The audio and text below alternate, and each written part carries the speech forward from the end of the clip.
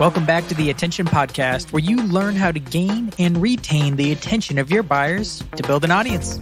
I'm Dan Sanchez with Sweetfish, and today I interviewed Michael Hartmann, who is the principal of Hartmann Advisory Group, the senior director of marketing operations at Informa Markets, and the host of the MoPros podcast. Today we talked about the most common obstacle around building an audience, and that's just not getting started due to perfectionism. So in this episode, we cover how to overcome perfectionism, how he collects feedback, and the process he uses for iterating and getting better. And be sure to stick around to the end where I cover my top takeaways and what I'm going to implement for this show. So Michael, in the pre-interview, when we were talking about audience growth, something that you said that jumped out to me was that people shouldn't worry about being polished. Why is that? Yeah, it kind of comes down to, I think one of people who've worked with me over the years probably will recognize this. I always say that perfection gets in the way of progress. And I think there's a lot of people who feel like, yeah, I need to have something perfect or polished, maybe the alternative word, right? But if I think in your pursuit of getting something that's perfect or polished, you feel like, oh, we can't really put this out because it will, we won't look good. I'm not saying don't put some care into what you're producing, whether it's written content, podcasts, videos, whatever. But at the same time, I truly believe that what is perfect or what is beautiful or what is well written is a fairly personal kind of point of view, really. And so trying to solve for that, especially if you are like, I've been at big organizations where you have so many stakeholders who all have different points of view. It's really hard to get something out because you're going through all these different reviews. People feel like they need to have their input. And two things happen. I think they're both negative. One is it takes a long time to get it out, right? So you're slow to get. So if you really want to move fast, I think not focusing on being perfect is one thing that's important. The second is that when you get that many people involved, very often what happens is you get sort of the least common denominator result, and actually it becomes less good in a sort of an ironic way, right? And that's not to say you don't want to seek input. I think it's when you get input, and then you need to be comfortable with going to market with stuff that may not be completely polished, but will be, and I hate to say good enough, but good enough to start moving the needle. And I think then you can learn. I mean, that's the beauty of the current kind of world of marketing, is that we get so much data that I think we spend too much time up front trying to get perfect and not enough time understanding, was that perfect piece of content? Did it perform the way we expected it to? I think the shift should be a little more towards understanding what worked, what didn't work, and then feeding that back into the next time. Absolutely. So in this quantity versus quality debate, the feeling you're going to push a little bit more into the quantity. And it kind of makes sense. And this is kind of like, if there was ever a team between the two, of course, it's both, right? But if there was ever a team, I'd probably find them more on quantity side, just because if I can take more swings and take a lot more misses, after a while, after hundreds of swings, I'm probably going to have way more hits than the person who only took one swing a day. If I'm taking hundreds of swings a day, I'm having more misses, but I'm also probably going to get better faster, right? Especially people who grew up in a digital age for photography, just as an example, right? I didn't. I'm older. I grew up where you had to have film, and film was expensive, and processing the film was expensive. And what I've learned is that the big difference between the casual photographer, home photographer, and the professional back in those days, professional photographers didn't necessarily always take better photographs, but they took more, right? So they had more opportunities to get good photographs than we did. There's also like equipment and everything else, but at the end of the day, it was the volume of stuff that they did that produced the best things.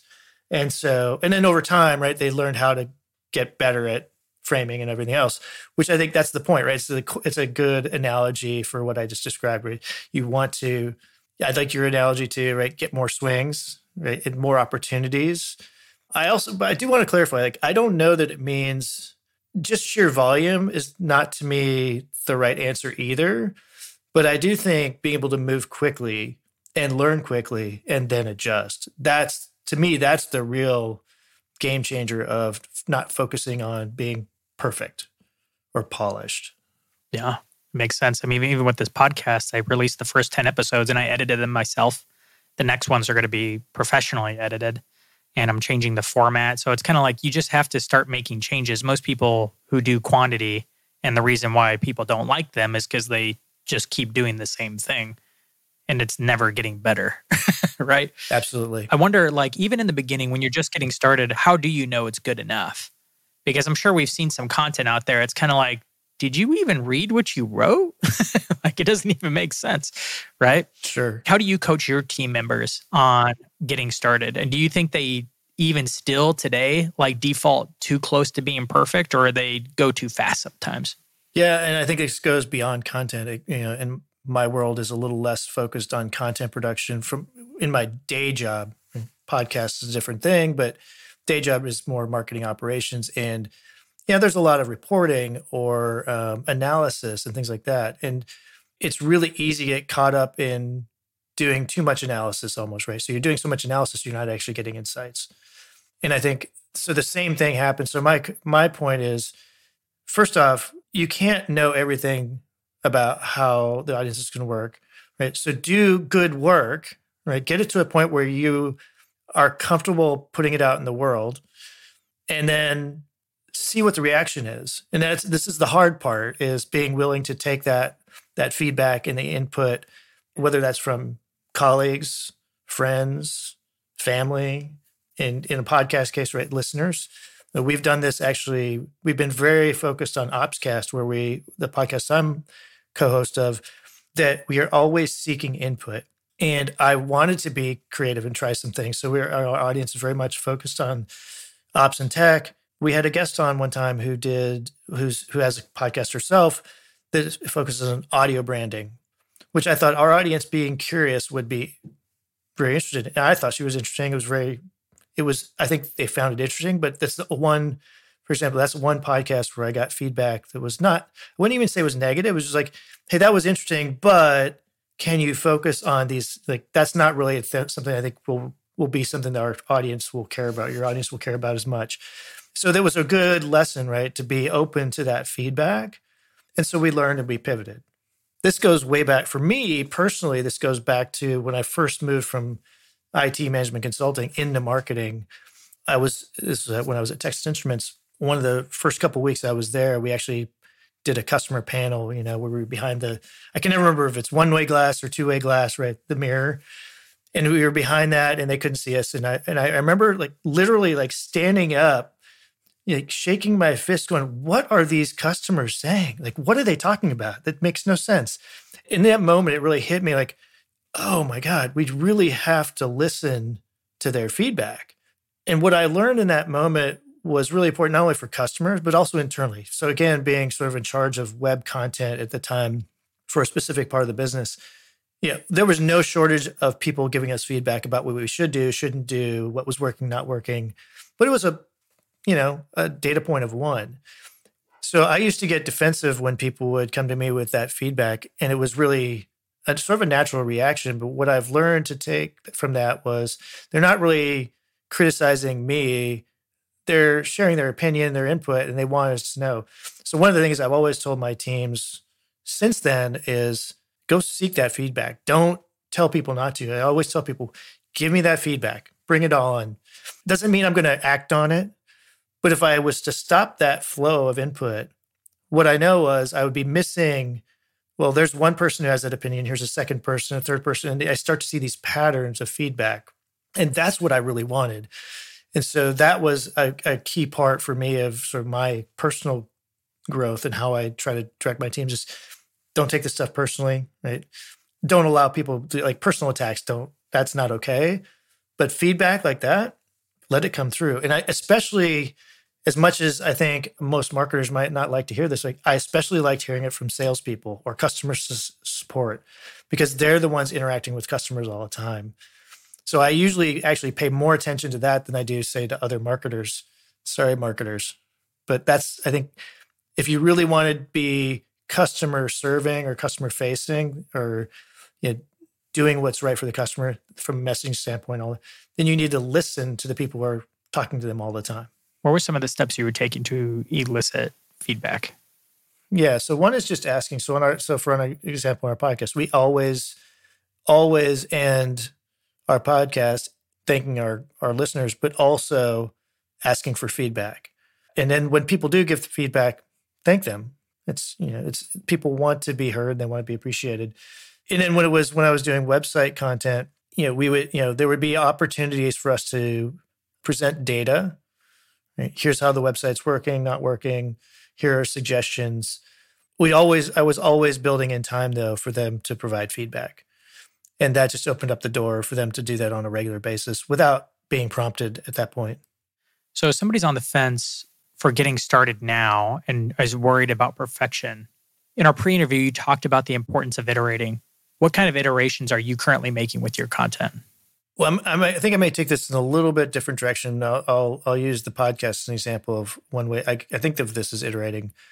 I gave the example of the audio branding person, which wasn't really necessarily on point for our audience, but it was an iteration of trying something, sort of expanding the topic a bit to see how it worked, and then listening and learning from it.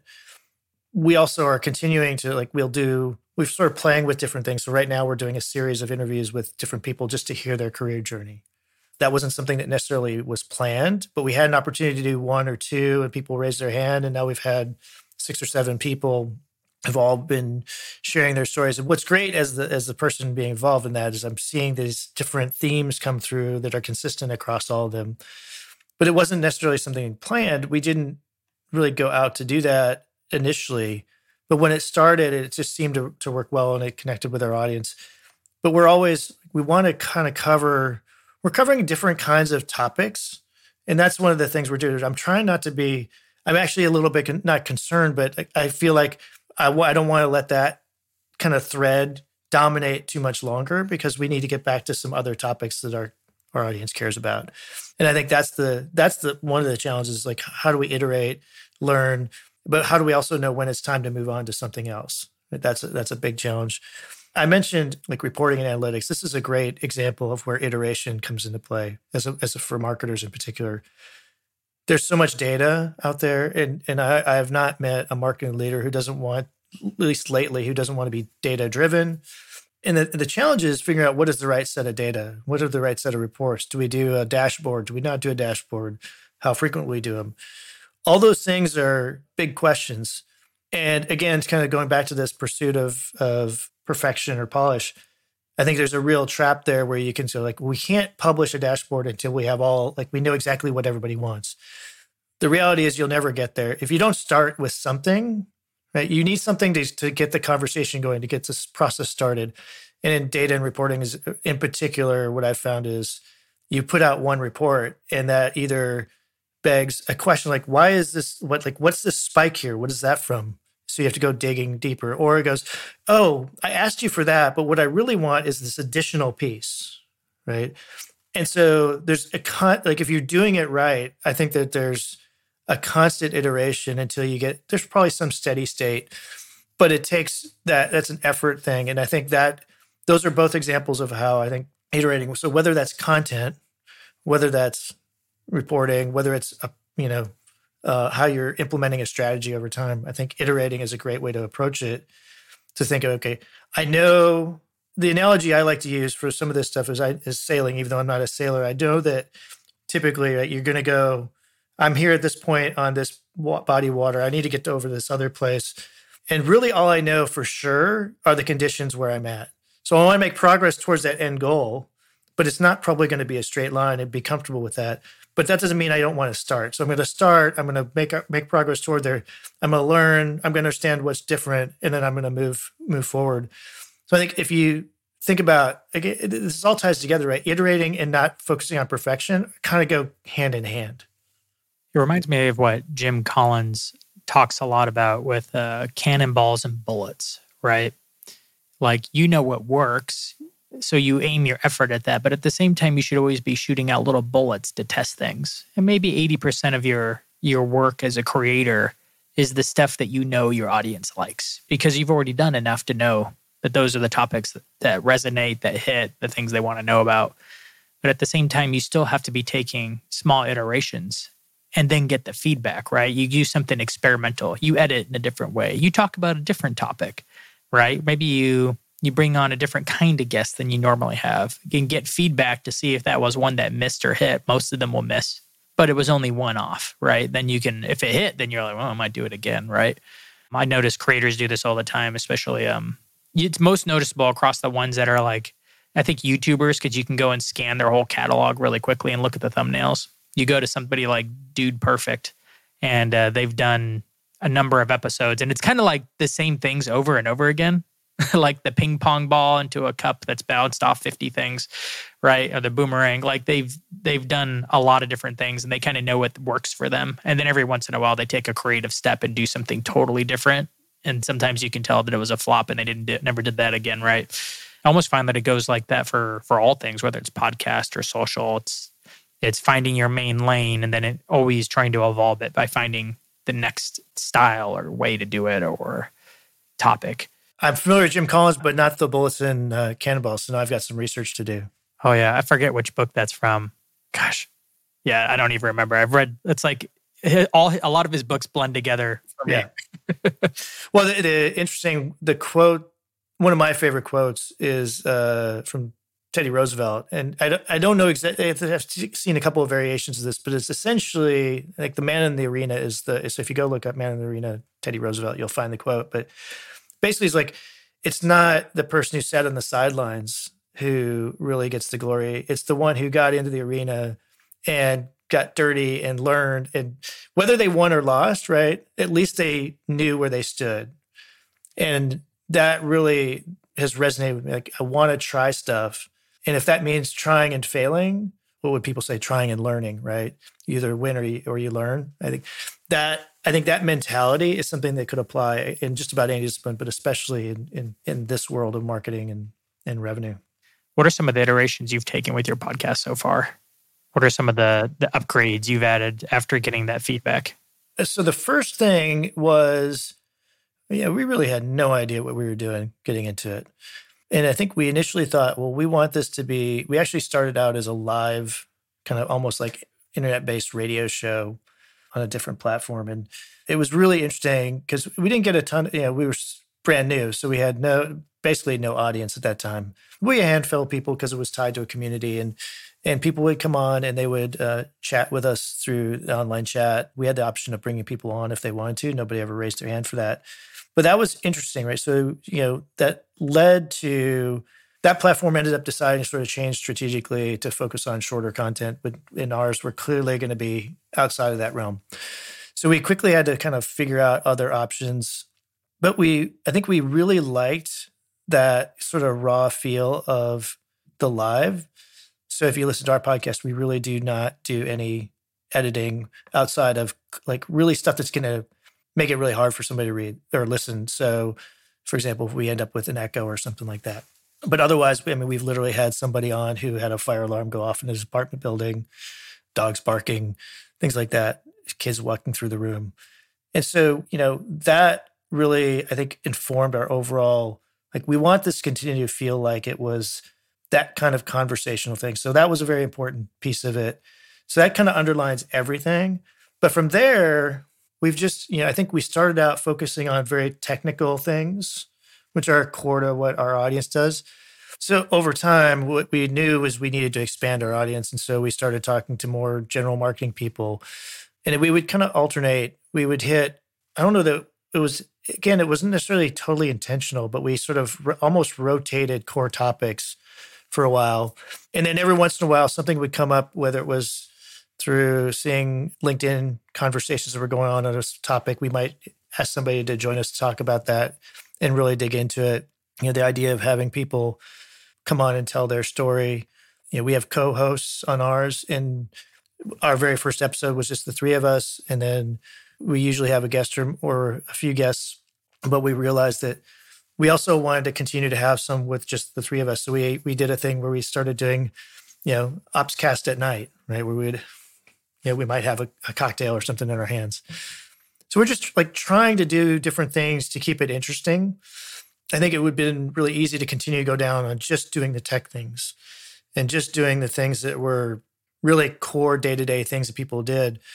But yeah, I really believe that what we need is we need to help this audience, our particular audience. Part of what we're trying to do is help them, really be to learn on how they can make their career grow. And so we've talked to people who are in leadership roles. We've talked about people about career paths. We've talked about different things. We did something once where we just two of us got on and we just had one of these after dark conversations. And we talked about we were both getting frustrated with getting cold, LinkedIn requests from salespeople, and so we sort of bashed salespeople actually in this episode.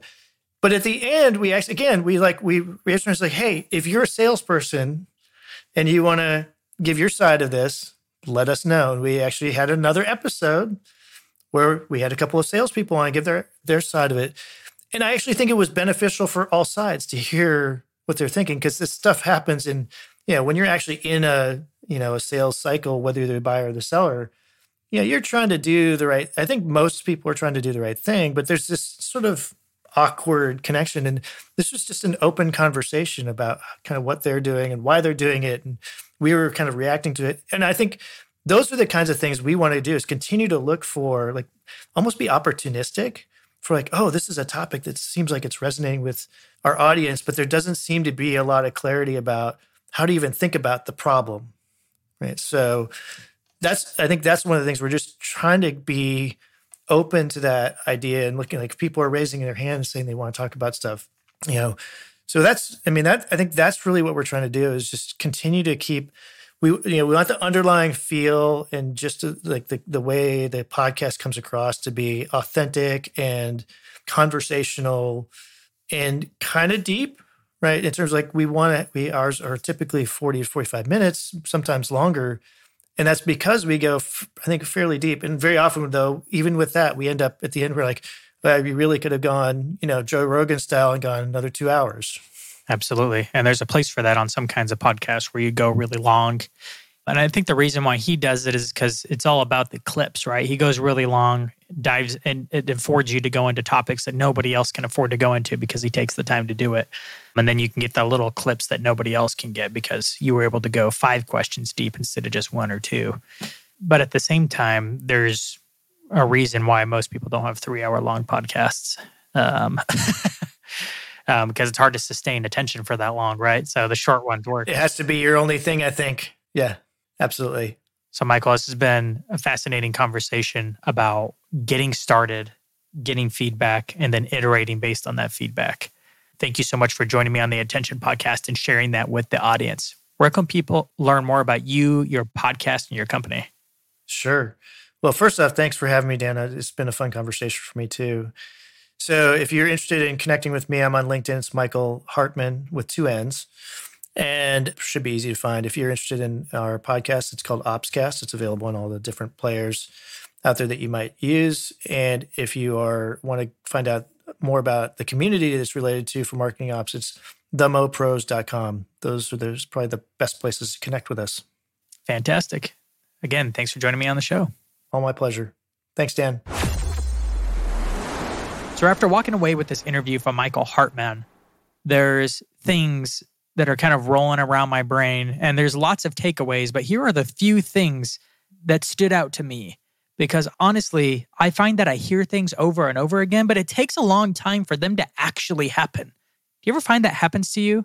You hear a thing or you see a thing, you may see it on LinkedIn, you're like, oh, I know that. Oh, I know that. And you see it again, you're like, oh, that's old news.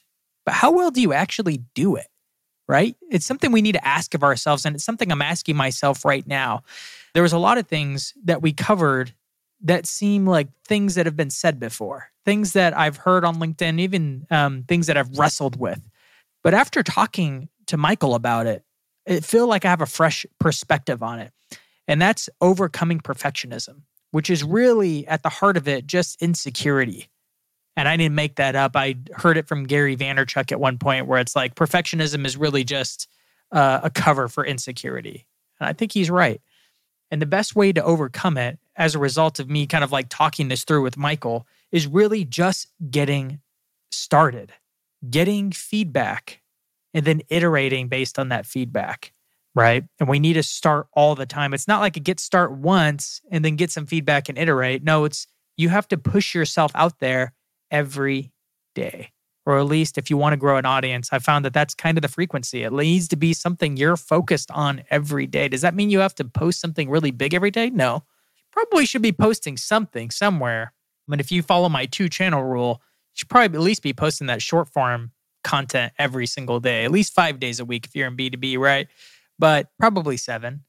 You should be working on that. If audience growth is a serious goal you have, then just getting started on creating the content so that you can get the feedback and then iterate. If you're going to win, it takes a lot of it. It's not just a once a week thing. It has to be a daily thing, a daily rhythm. That's why the best players, that's why the people who actually grow are the ones who are getting in the most reps. It's a volume play in your practice, but you have to be practicing enough to get to perfect. Actually, I don't even believe in perfect. I'm a big fan of the quote from Toyota, right? Always better. Always better. Always better. Never best. Never best. Never best. I think that's a good way to kind of frame up my thoughts of this episode and what you can do about it in order to embrace that always better, never best mindset. Get started. Get feedback. Iterate based on that feedback. Repeat over and over every day, maybe multiple times a day. That's the process. That's the behind the scenes grind and work of building an audience, is going through that motion over and over and over again. So hopefully this interview has been helpful to you. I know it's really got me thinking and pushing into what's next for this show.